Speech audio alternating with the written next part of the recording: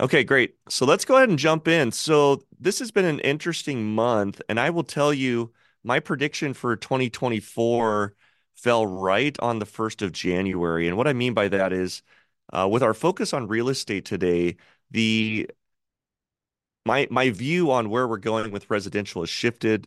Definitely particular to Utah region. There's obviously states that aren't going to fall into this category. However, I think 2024 has marked maybe the bottom for the real estate market, to the point that I'm even have shifted and bought my own piece of real estate for myself. I've gone out of the renting phase. I'm going back into the purchasing phase. And I think that we've kind of seen a bottom, and we're going to go over that a little bit later today. But let's go ahead and jump right in. I've got lots of content to cover today, lots of exciting things to review. And I'm going to start with this video, or excuse me. Yeah, I'm going to start with this video by uh, Randy Howell, which is, it's a little dated, but it's just so good. And what I'm trying to highlight by sharing this with you is the value of your mind when it comes to trading. And Randy Howell he's got books, he's got classes, he's done interviews way back, about 10 to 15 years ago, where he talked specifically about how important it is to have your head screwed on straight when it comes to day trading.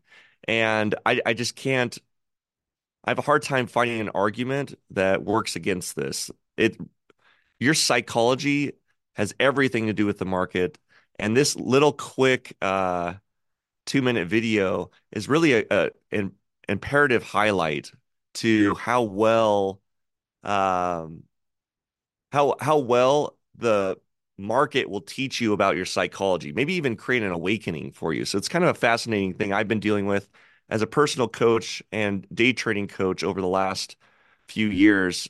One of the things that I've uncovered is how the markets is going to teach you about your limiting beliefs. And so here's a real quick clip from excuse me, Randy. And I want you to pay close attention to set you up in your listening.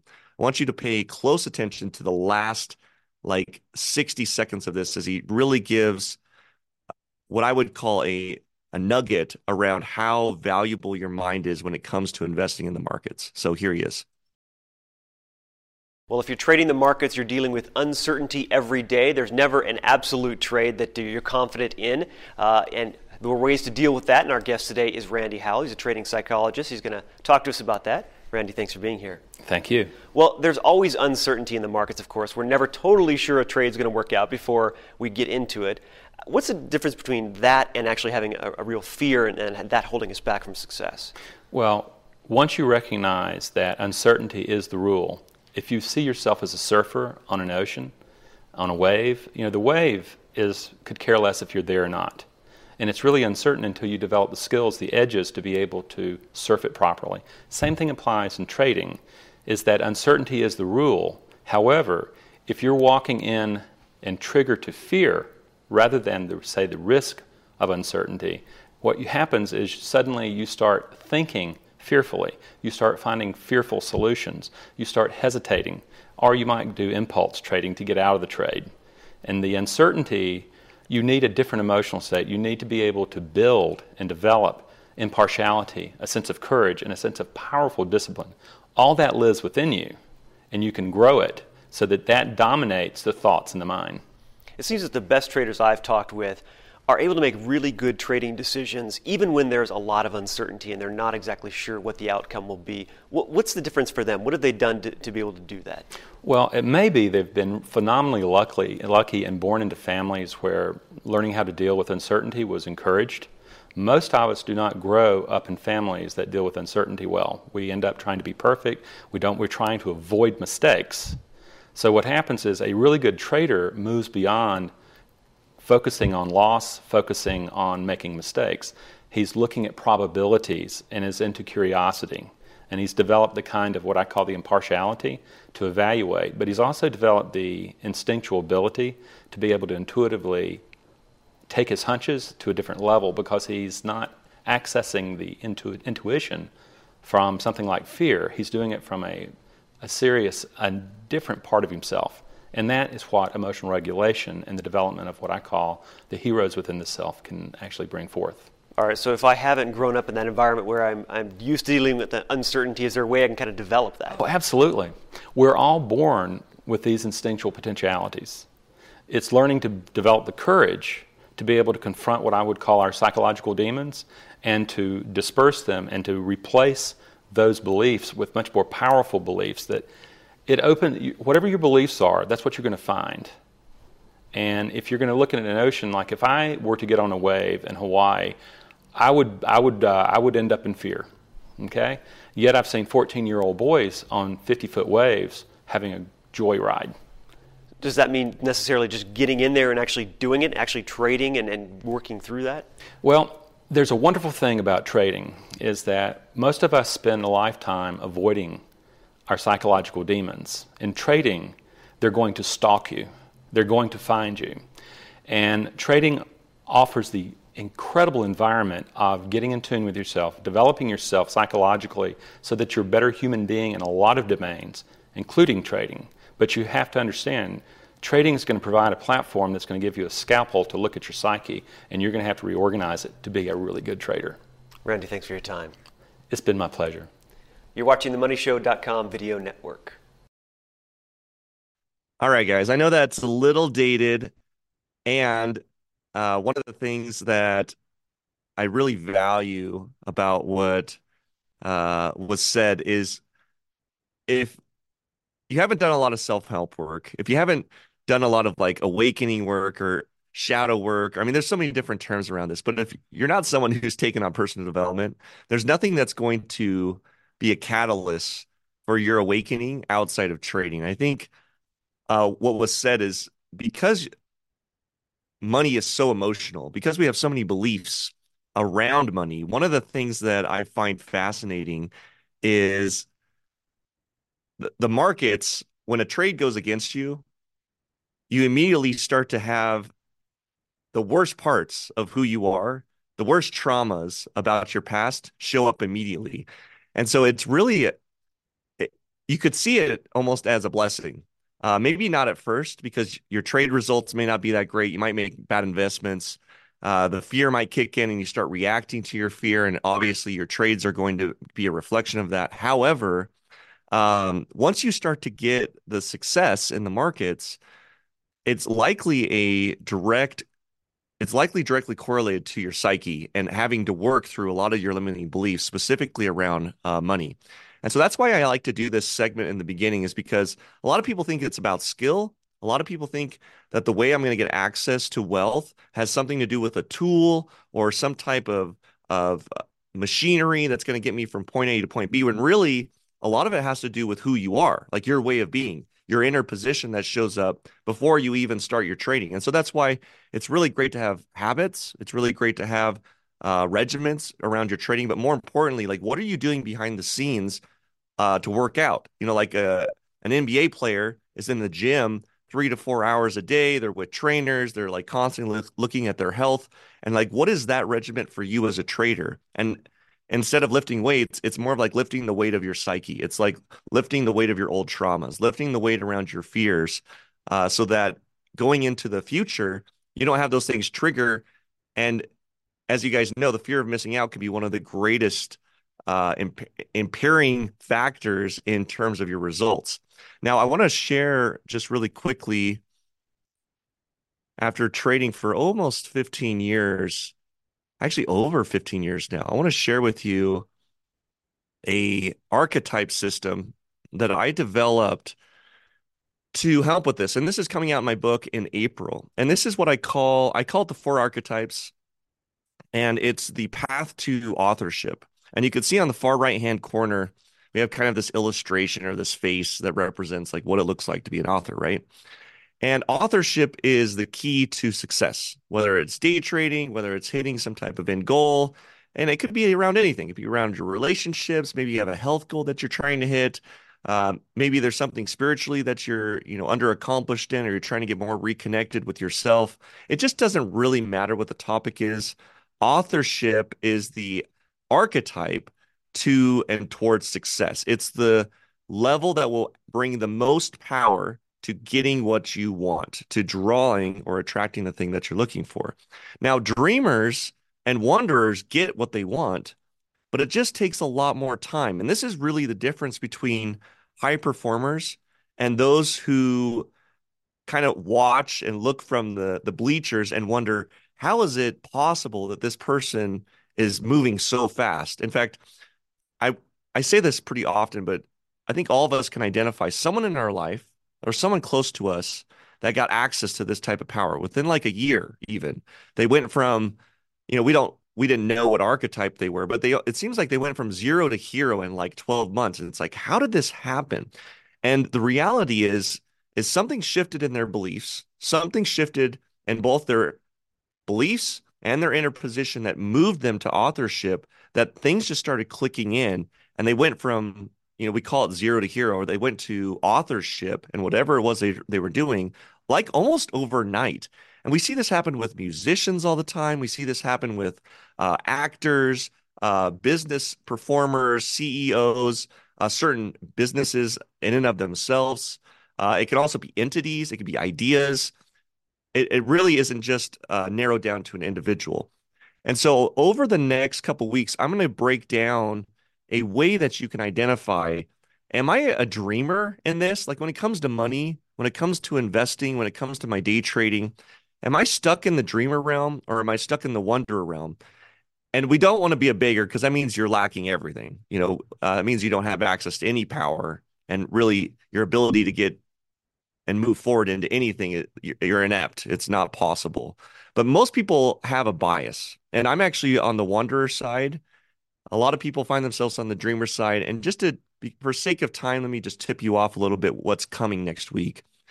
The wanderers, like myself, typically lack in the knowledge base. We're very action oriented. And the way that the scale works is we either have a really strong inner position or not. We either have really strong beliefs or not. And when it comes to self-improvement, this thing that we're just hearing about is imperative to your success in trading.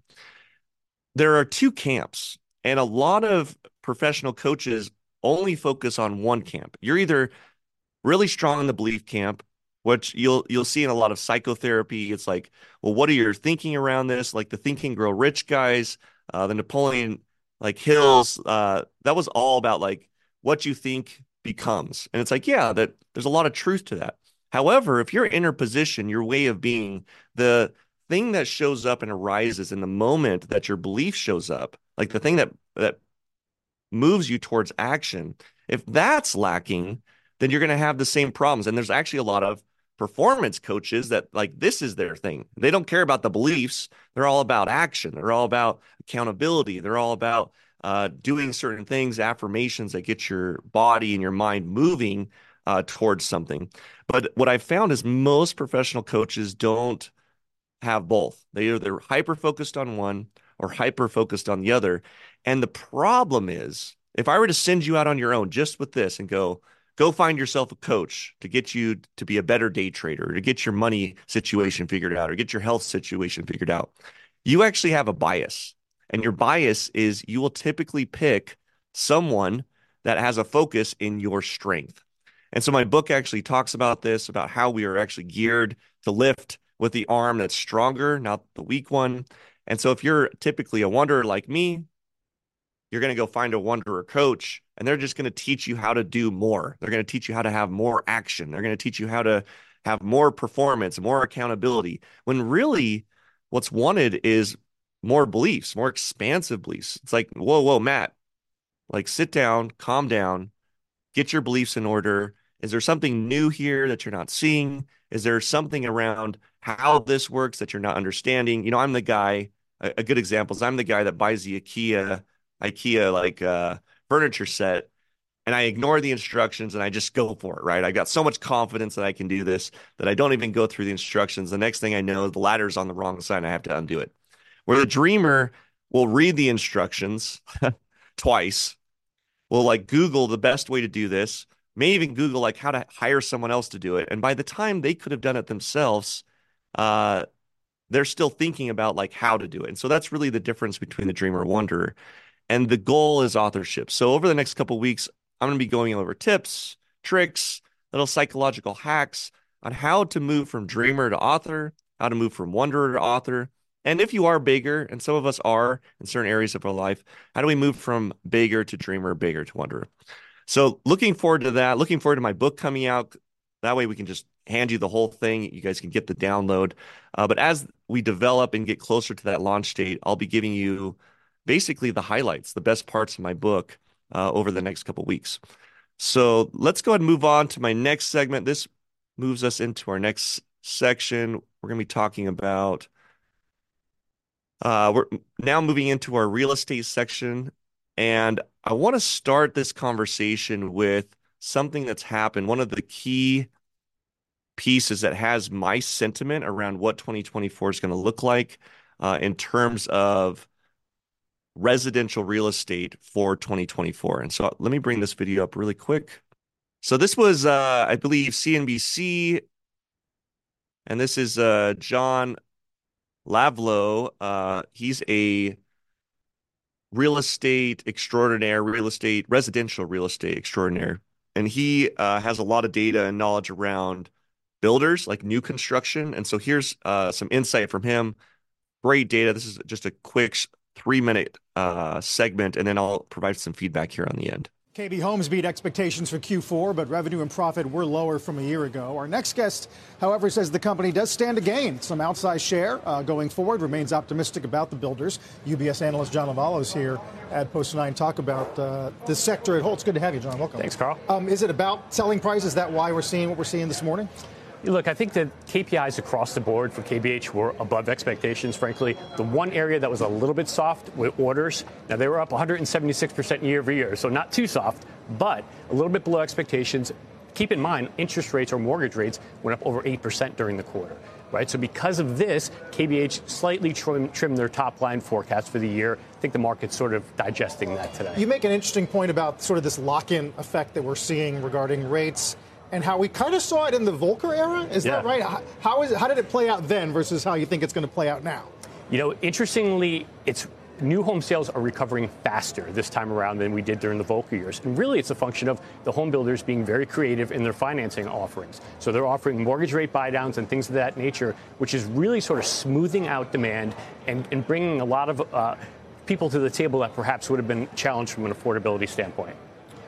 Well, one of the biggest surprises is that they spent much of last year, while the Fed was raising rates and mortgage rates were shooting higher, going up the stocks because of this inventory problem. So is it harder to pinpoint the right valuation now that activity and rates are coming down and activity is going up, because that backdrop is one of strength? It's a great question. And look, I think that there's a very compelling argument to be made here that these stocks are way too cheap to the market. They're about 13 turns cheap to the S&P. Think about it. Balance sheets have improved significantly. There's an opportunity for outsized market share gains. Margins and returns are structurally higher going forward than they were in the past. And I think that the opportunity for consistent cash flow throughout a cycle is something that we're going to see. These stocks are very different than they were in the past, and very different companies, frankly. Are you expecting existing supply to come online this year to surprise either up or down? It's the big question. We're modeling officially existing home sales increasing about 5% year over year. I think it's important to keep in mind that 80% of mortgages are struck at 5% or below, 60% or 4% or below. So I think we would need to see a pretty meaningful pullback in rates to see a glut of supply come back.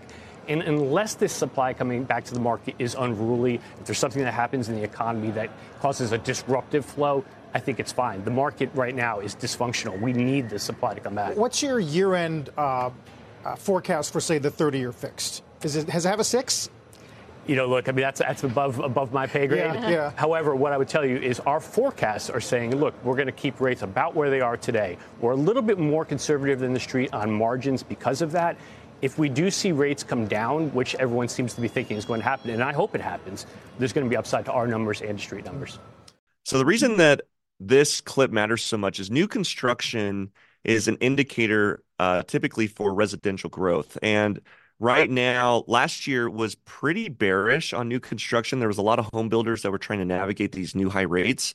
And what we're dealing with now is this kind of lock-in on rates, potentiality around rates dropping for 2024. In fact, most analysts, John didn't say this, but most analysts are factoring in about 3 rate drops for 2024. And if that happens with the amount of supply that we currently have in the residential market, which I'll show in my charts later today, with the amount of supply that we have, it positions new home builders in a really great place because there just aren't there existing homes. There aren't existing homes for sale on the market, and supply is radically diminishing. Even with interest rates where they're at, even with affordability where it's at, because there's such a high percentage of home builders, or excuse me, of home owners who own homes at a mortgage rate at 4% or a mortgage rate at 5%, people are not going to be letting these go. And so a lot of them have cash in their homes. They're not interested in dropping it. They'll likely rent the house and buy a new one. And it really positions new home builders in a place that's pretty bullish for 2024. So my prediction with this, and there's going to be some more data that I show you guys here in a minute, we've hit, according to me, this is my prediction going into 2024, the bottom of the residential real estate market in the US. Now, that doesn't mean, and we're going to talk about some of the best and worst markets that I would have my eye out. This does not mean that because I said this, that you're in a state that you should just start buying a bunch of real estate. I have some states, in fact, 10, that Zillow's helped me identify that I would not touch with the 10-foot pole. And then there are some states that are really strong, very bullish in this bottom that we're finding in terms of residential real estate. So kind of bad news if you're a new home buyer looking for a great way to get into a new home. I don't see prices dropping. Rates should make things a little more affordable into 2024's end because it takes about 6 months, guys, for when we drop a rate for that impact to happen. And that's likely not going to happen until the end of the year. So if you're looking to buy a new home, you're the first-time home buyer type person, it's likely you're going to have to wait till the end of the year to see rates actually drop, even though we'll get the announcement likely the first quarter this year. So segmenting or moving into my next piece, I want to share with you this article that came in from CNBC. These guys are hitting the real estate market and covering it really well.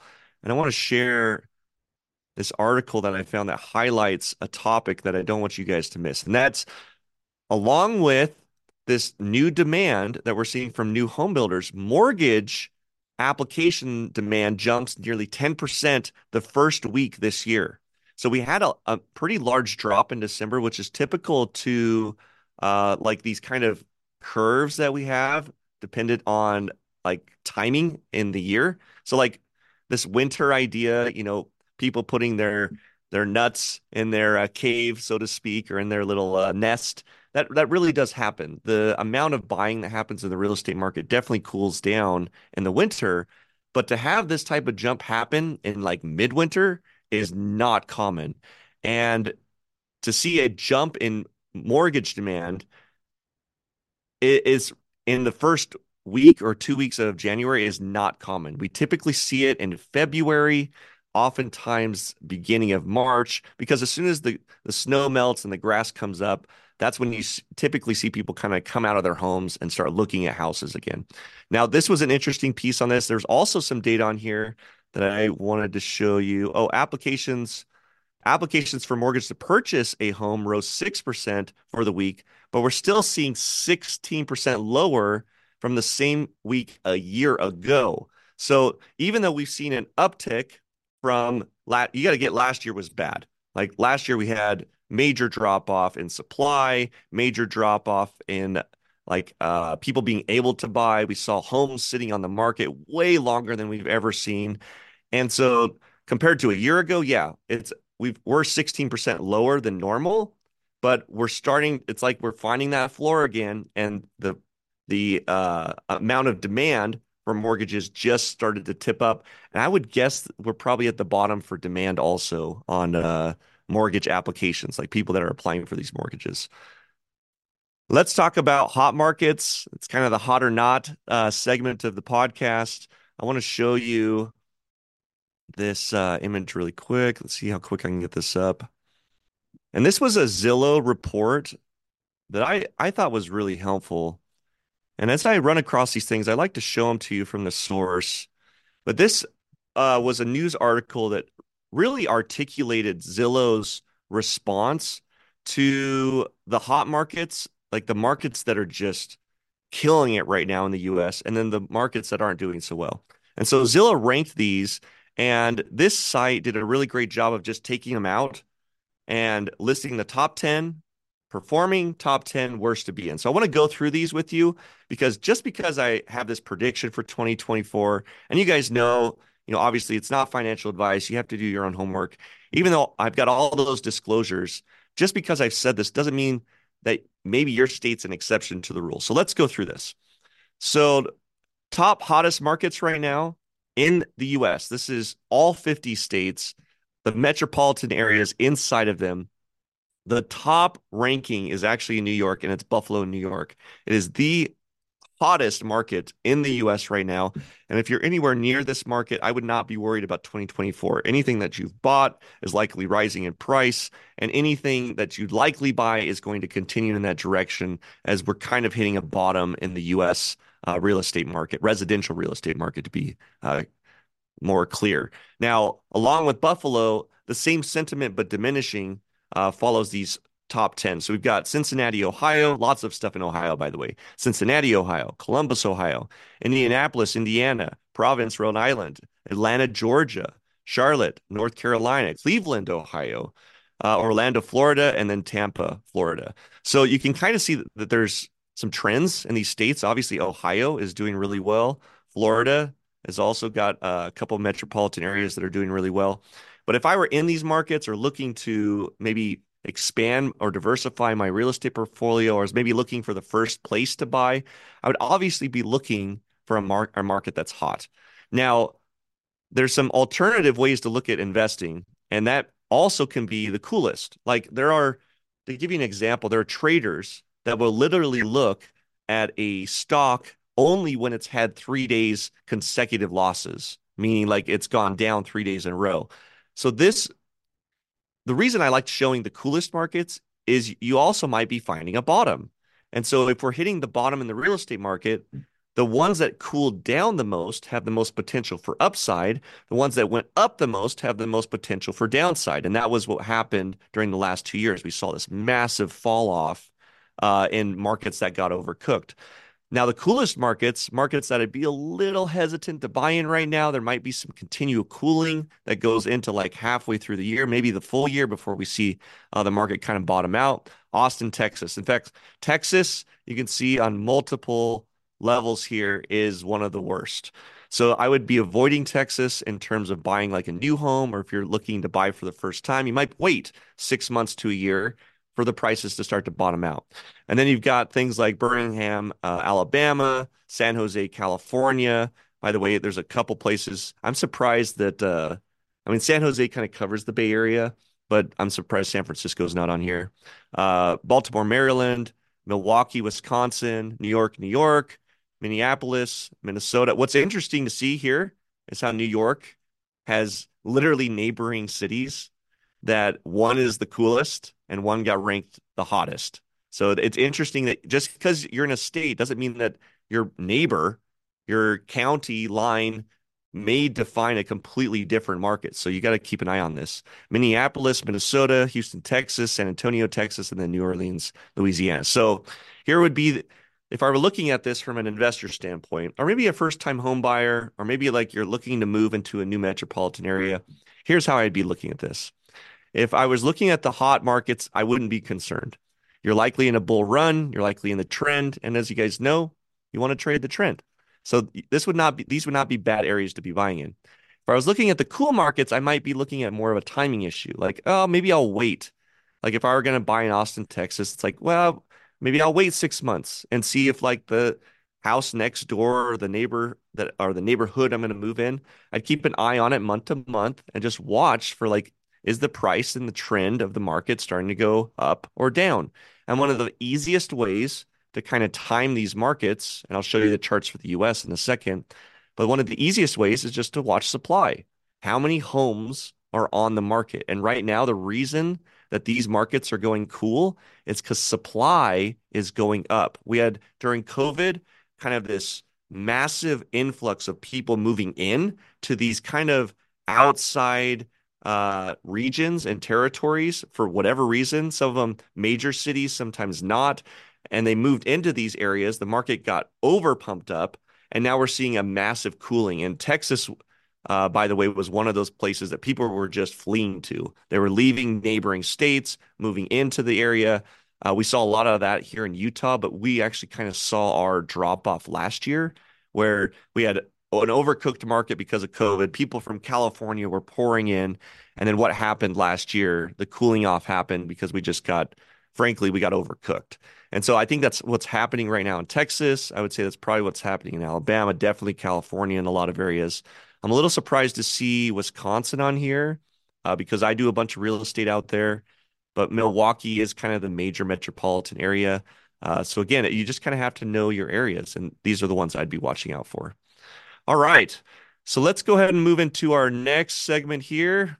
All of this is going to kind of compile into a major theme or consensus around what's happening in the world of real estate. I'm going to bring up our charts. And for those of you who are joining us for the first time, this is very data driven. This can be radically boring if you're not someone who likes to look at data or look at charts. But I'm going to try to make this fun, and I'm going to try to make this digestible so that as you're looking at this, the charts actually make sense, and maybe look at it from this place. If nothing else, this is something or a piece of data that you could take to your family, take to your friends, and share some little insights and kind of become the genie of the family. When I got involved in trading, just to give you some context around what I'm saying, after about a year or two of watching the markets and seeing how they moved and watching the patterns, I could go to my family and friends and be like, this is what's going to happen in the market. And with about an 80% accuracy, be right. And they thought I had some crystal ball or some like magic power or something like that. And it just wasn't that. It's just I got into the data. I got into the details of the data. And having that access really gave me power, gave me freedom. It gave me the ability to not make the same mistakes that the general population, frankly, was doing. And instead, I had an edge. And the same thing exists in real estate, whether you're renting, whether you're buying, whether you're investing. If you got access to the data, data is power. And it not only makes you look fun and good and, like an expert in front of your friends, there's actually buying power. There's investing power in this data. And so as we go through this, just kind of have that ear, have that listening as we go through this. This is something that's for you. This is for your future. And real estate is probably one of the first and most popular ways to start and begin growing your wealth. So if you're like, well, I want to start investing, man, I want to start growing my investments and like positioning myself to a greater level in terms of wealth, real estate is where to start, guys. Aside from the stock market, there are more millionaires made in the market in real estate than any other place. So it's second to the stock market. Much safer, much more collateralized, and much lower risk, I would say, also than the stock market. So having said that, you can follow me on my YouTube. I've got my YouTube link on here. I've got my LinkedIn also on here. If you guys ever want to message me or send me like ideas or things that you're seeing around real estate, I take a lot of feedback that builds these podcasts. Feel free to reach out. I always respond to people that send me comments. And let's go through this. So let me kind of share the highlights. What we're looking at is the very last data point. This is over, obviously, the course of multiple years. And we just got last month's data in. And so we're looking at this last little star on the far right.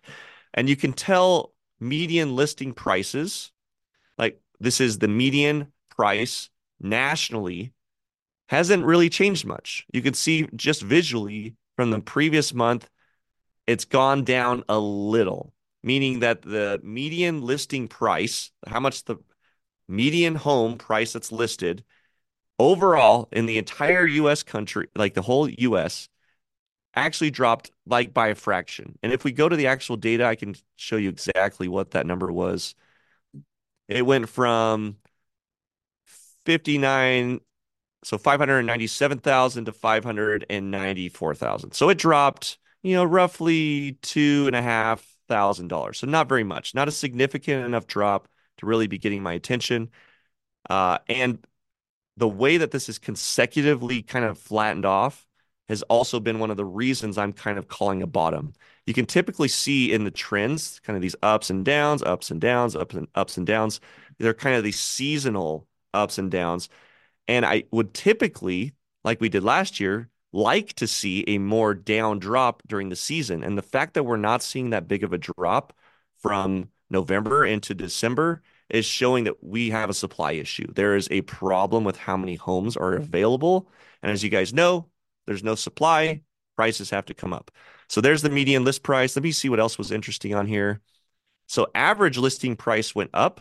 So although median went down, the average listing price actually went up, and it went up pretty significant. And again, this is another indicator I'm looking at that's kind of predicting like this might be the bottom. We already hit, for those of you who think we missed the bottom or weren't even aware that prices were dropping in the US, look at where we were mid-time last year. Like we were significantly lower. The average listing price was almost, I would say, $15,000 lower than it is currently. And so we've already, in a way, hit this bottom. And if you were to take a chart and kind of like draw a line, a median line, we're kind of back in our old trend that was started in 2018 through 2019. We had this crazy COVID outlier way up here, but we're kind of back in our normal trend. And so I would say we're in the bottom part of that channel, if you guys know what I mean. We're in the bottom layer, or we're hitting that support where that there's kind of, when you throw a ball at a wall, it's going to bounce back. And we're kind of, if you're to draw a line, we're kind of hitting that support and bouncing off of it. Price increase amounts have dropped to almost an all-time low. So we're also not seeing homes increase in price. A lot of that has to do with seasonality. But in correlation with that, we've had one of the largest drops in price reduction counts.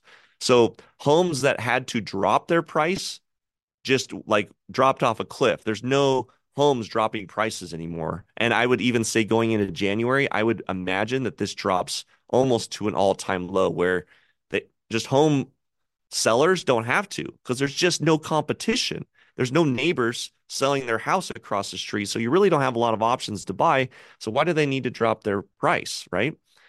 Going into median listing price per square foot, this hasn't changed much. Pending ratio is getting back to where I like to see it, I'd like to see it closer to 0, but we're kind of back in the zone on the pending ratio. That's common. And that has to do with listings versus sold homes.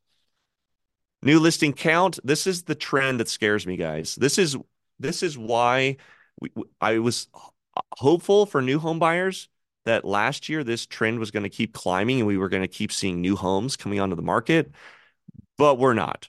We're in a low high. We hit our low last year, and you can clearly see the trend is declining. Now, what does this chart mean? How do I digest this? New listing count is how many new homes are coming onto the market. And we are at an all-time low. And you typically see that in December. But where are we going to go into January, February, March when homes start to sell off and there's just no inventory? My prediction is next year, we will be below 2,000.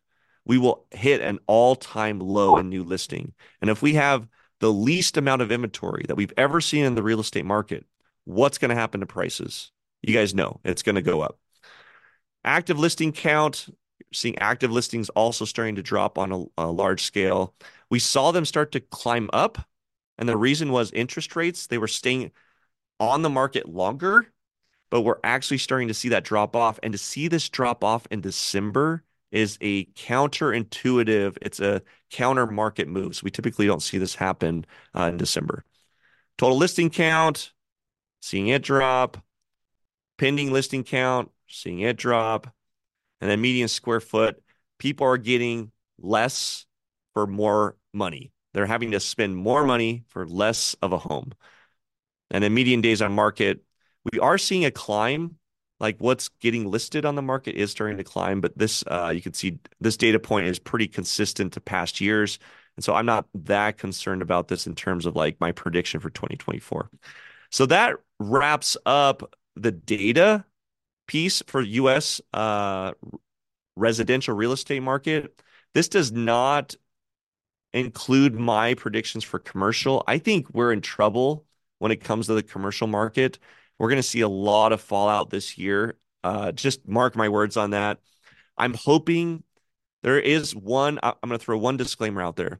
There is one piece of data I'm watching really close when it comes to the residential market, and you got to keep your ears on this if you're like trying to time the market.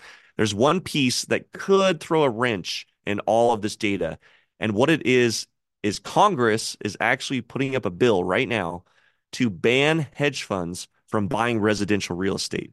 In fact, in some metropolitan areas, like even our state right next to us in Las Vegas, in some neighborhoods, 30% of the residential real estate is owned by these hedge funds. And so imagine Congress passes a law, and here's what it looks like, by the way. They're modeling a bill right now that says if you are a hedge fund, you are banned from buying any residential real estate ever going into the future. And if you own residential real estate, you have to offload it within the next 10 years. Now, imagine the waterfall effect if that law gets passed. Hedge funds are going to slowly offload their real estate over the next 10 years. They're going to sell it the moment that bill passes. Why? Because they don't want to be on the negative side of other hedge funds selling off their real estate and driving the price down.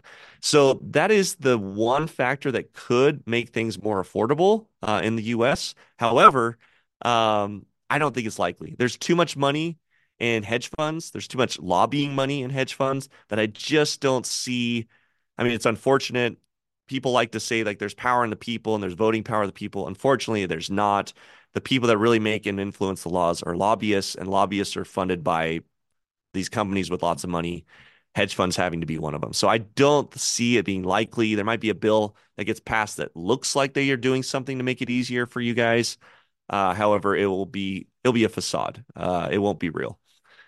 All right, now let's jump into my favorite part of our podcast, the money mishaps section. I'm going to bring up a quick segment from Tony Robbins. And the reason I'm bringing this video up, so my money mishaps section is really it's a fun opportunity to look at common mistakes that humans make, investors make when it comes to money. And I'm going to be looking for like really funny things and stupid things that people do. But I found this video that Tony did that really encapsulates like the biggest mistakes that you as an individual and household, like average household makes when it comes to investing.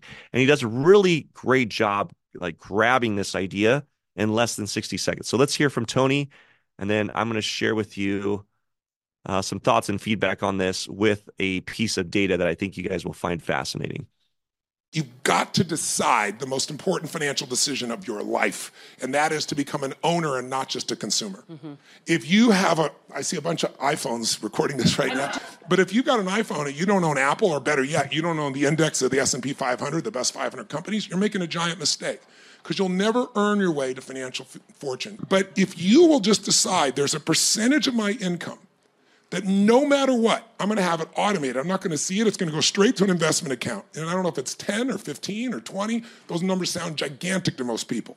Even if you start with 5 and build, that income does not go to anybody else. And then you put that into compounding. When I interview all these investors and say, what's the biggest mistake Americans make? He said, they all said, they don't tap into compound interest. They know intellectually a little bit what it means, but they don't do it. Mm-hmm. They don't do it consistently. So what do you do? It basically just means that the profits you make could go back into the investment. You keep reinvesting and it keeps growing, but it grows geometrically, right? Mm-hmm. Awesome. So I love what Tony said here. And the example that he gives, I think is really it's a great parable for life. Do you own the product or do you own the company? Like think of the things that you own, like the car that you drive, the reason you bought it, the reviews and all the work you did to like make sure you bought the right car, or the phone that you use. How many of you guys are using Android versus Apple phones, and you buy one versus the other for a reason, or the type of computer, or the type of technology, or everything from like equipment that you use to the apparel that you wear. Are you a consumer or are you an owner? And he highlights that really early on. How many of the things that you buy and wear you own, meaning the stock? Like you have a piece of that company. And it's a really fascinating idea that most people are consumers. They love the product. They love to buy the product. But when it comes to owning the company, they won't even buy a share or a fraction of a share. And there's no excuses anymore. There used to be like 10 years ago where, you couldn't buy a stock unless you had $1,000. But at this point, you can buy micro shares of almost any stock for like $10 to $15. So there's really no excuse. And the reason that Tony brings up this example is the power behind compound interest. Most Americans under leverage their ability to allow the markets, their ownership in the product rather than being the consumer of a product, to really work for them. And he says, whatever it is for you, but to take a percentage every month, 10%, 15%, 20% of whatever your earnings are, and make your budget work so that you're always putting it into the market so that the money in the market can start to work for you. Now, I brought up a piece of data. So if you're like brand new to this and you're like, Matt, I want to do this, I could put $10 away a month. I could put $20 away a month. Or you really want to go for it and you want to get your budget dialed in. And for every dollar you bring in, you put 10% into the market. These are ways to get rich, by the way, ways to grow wealth. Where would I start? Well, let me give you an enormous tip. Something that I was actually at a Tony Robbins event when I met with, I think it was called America Best Agency. And they got up there and they were telling all these CEOs like, hey, you are the fiduciary of your 401k and your retirement accounts for all your employees. And like, here's what that means. And I was like, well, what does this big fiduciary word mean? It means you have the legal right to do what's best for their accounts. And then he shared this piece of data that I'm going to share with you. And I was like, crap. Well, now I have to do something about this. Now I have to do something to actually make sure that my employees and myself are getting a better return because I'm the fiduciary of this account. I'm the person that's kind of responsible for making sure the investment's going the best way possible. Well, check this out. What I want to share with you is like, where should I put my money? Should I give it to someone that says they're an expert? Should I give it to this fund that's like pretending, or I shouldn't even say pretending. They're usually pretty educated investors. Should I give it to this person or this entity to make the trades for me? Or should I do it myself? And I'm going to make an argument that I heard at not just a Tony Robbins event, but Motley Fool is highlighting it in this article also. Where should I actually do it? And here's the data. And this blew my mind.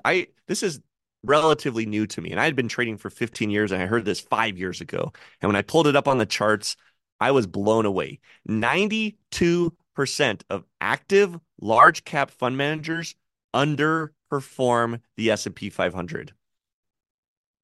Let me have that sit in for a little while.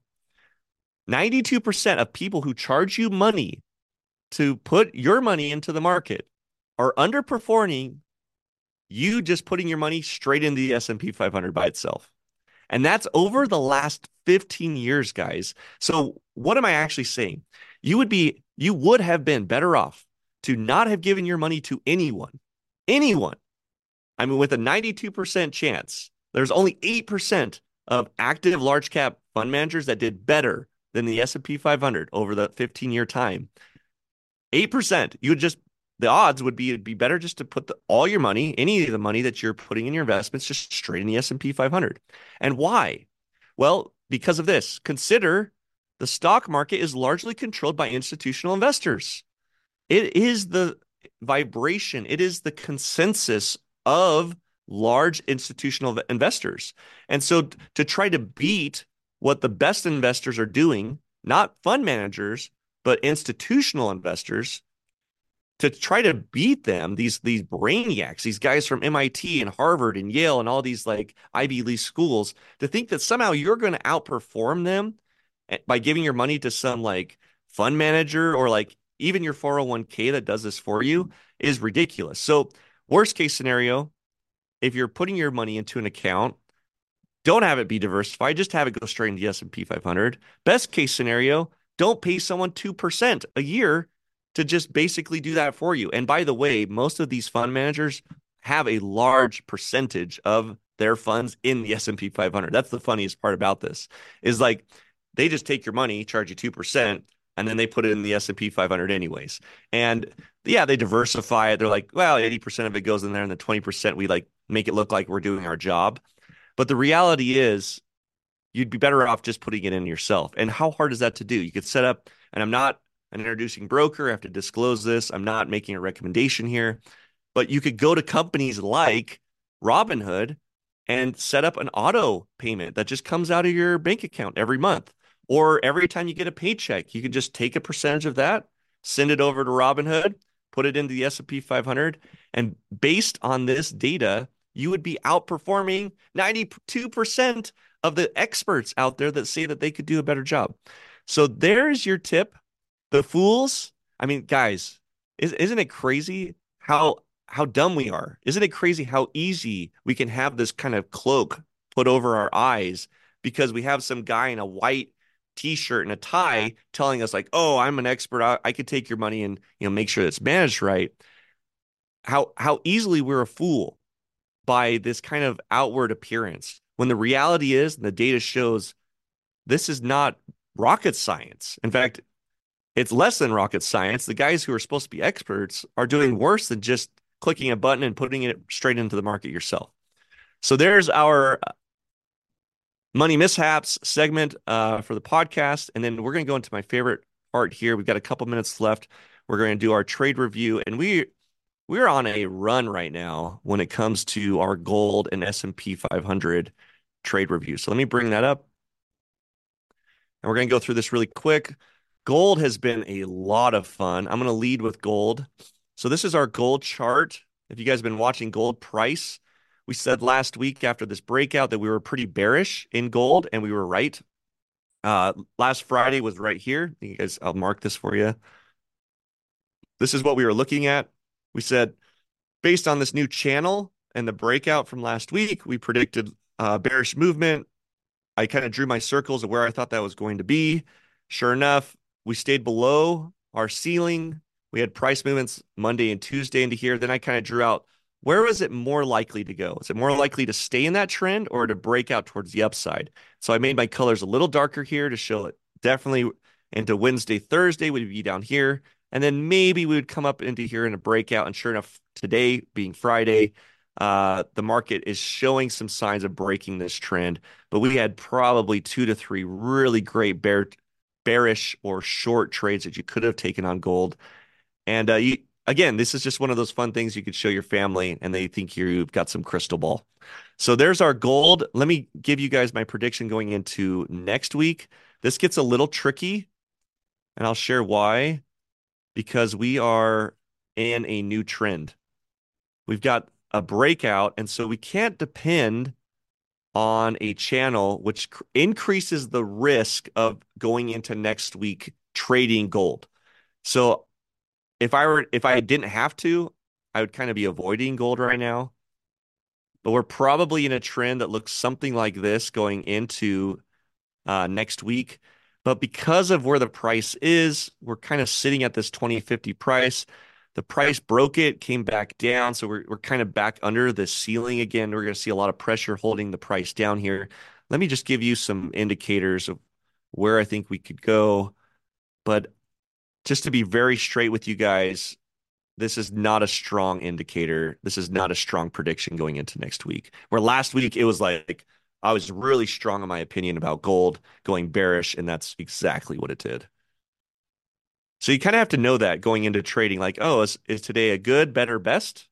Is this an opportunity where the market and going into next week, this is a strong signal, medium, or light? I would say this is a light signal. Let me kind of give you an idea where we're likely going to be. I'm going to draw this in as a 4. It's very likely into Monday, Tuesday. We're going to stay into this price range, but we'll stay above the trend line going up. I think bullish versus bearish for sure. It's very likely we could have some sideways momentum after Monday, Tuesday. And so I'm going to kind of draw some wide circles because of the uncertainty I have going into this, and to be able to predict today based on not having a trend for Wednesday and Thursday next week, I'm going to be a little cautious. So these are kind of our places, and that's why I drew them in light. These are our places. I would say it's kind of a coin toss after Wednesday. It could go either way. What I would watch for is if it lands, if Monday, Tuesday starts to land above this 2050 So the 2050 price, it's going to stay above. If it lands below, it's going to stay below, but there's going to be mounting pressure because this kind of trend line is going to create a bunch of pressure coming in to the 2050 price level, which is either going to cause a breakout towards the downside. And if it does, you have lots of room all the way to almost 2000, guys. So that would be a great bearish trade. If it goes long, I'm going to probably stay out of the market because it's the uncertainty and the amount of distance until this trend sets up until like Wednesday, Thursday, I would be avoiding this. Let's go into the S&P 500. So here was our chart last week. Here's our predictions. We said that it was going to go short first. We said it would continue into the trend first. It did that. And then let's see, this was Friday, Thursday, Wednesday, Tuesday, Monday. Come Monday's breakout, it just shot the charts. Like everything in the market shot up. And this is kind of one of those events where after Monday and a fundamental news announcement comes out, it changes everything. And that's why we draw these channels in like this. We draw these in so that when you've got a breakout, you know that everything that we just did doesn't work anymore. So I'm going to show you after Monday's breakout and this channel happened, this doesn't matter anymore. This doesn't matter anymore. And this doesn't matter anymore. So had you been there with me on Monday after this breakout, none of this stuff we drew last Friday would have mattered. But now we are in a very different trend. And you guys can remember last week, I was kind of light. I was saying what I said about gold, about the S&P 500, where I'm actually going to say the opposite. Now we're in more of a strong prediction pattern on the S&P 500 because now we have a trend. We actually have something solid that we can work inside of.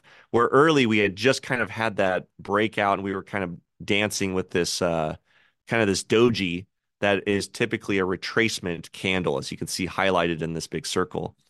So what's my prediction going into this next week? Definitely bullish into next week on the S&P 500. And it's going to want to stay in this range, guys. It's going to want to stay below the 4,800 level. And it's going to want to stay in this uptrend. So it's going to want to play right in here. And so Monday, Tuesday, this is where I would be. Bullish is the move. You've got plenty of room. So if you're setting your take profits, you obviously would want to be like, see these wicks, the top of these wicks here. You're going to want to stay within those wicks. So stay, like put a price target at like maybe 47.96 or 47.95 so that you're not playing with the edge of the market. And make sure you put your stop loss, either below the 47.52, which is our support, or you could even put it just below this channel. And remember, every day that this moves on, you can move your stop loss up as each day moves forward. Second to Tuesday, if I were to predict where we're going to be like Wednesday, Thursday, I don't think we're going to break this. So I would say you're likely going to be here, which is going to be really tight, or we're going to be just below this where there'll be a break in that channel. And so I'm going to give these equal weight, but really my consensus is over the week, sideways, first couple days bullish. And once there's some pressure, we're either going to have a breakout, the likelihood of it breaking all-time new highs. It happens. I don't often like to predict them because I'm wrong. So I'm going to say sideways, say into the end of next week, you're going to stay in between 47.52 and 48.12. So as you guys get to the higher side, shorting the market's going to be your play. As you get to the low side of this channel, buying is going to be your position. And is there a likelihood of us breaking out of this trend? Yes. Very high likelihood by like maybe late Tuesday, Wednesday. It's likely that the pressure will mount and we're going to break out of this uptrend, this really small uptrend that we're in right now. All right, so there's our gold and S&P 500. Just to do another quick review on gold, I am bullish, but if I were to give this a grade scale, this is like a 2, 3 out of 10 in terms of how strong I feel about this trade. S&P 500, I would give this a 7 out of 10. I think we're going to have bullish movement and then sideways pressure. So my prediction on The S&P 500, I feel a lot better about than gold, where it was kind of reversed last week, and that's what happens. All right. Well, thanks for being on with me here once again on the Market Pulse podcast. Thanks for your guys' time and attention. And if you have any questions about any of the things that I go over or any feedback of things you'd like me to cover, don't hesitate to put comments in the comments section on my social, or you can actually reach out direct to me on LinkedIn, and I always respond to those comments. Thanks so much, guys, for being on, and we'll see you here same time, same place next week. Thanks. Matthew Pulse signing off. Market Pulse Podcast. We'll see you.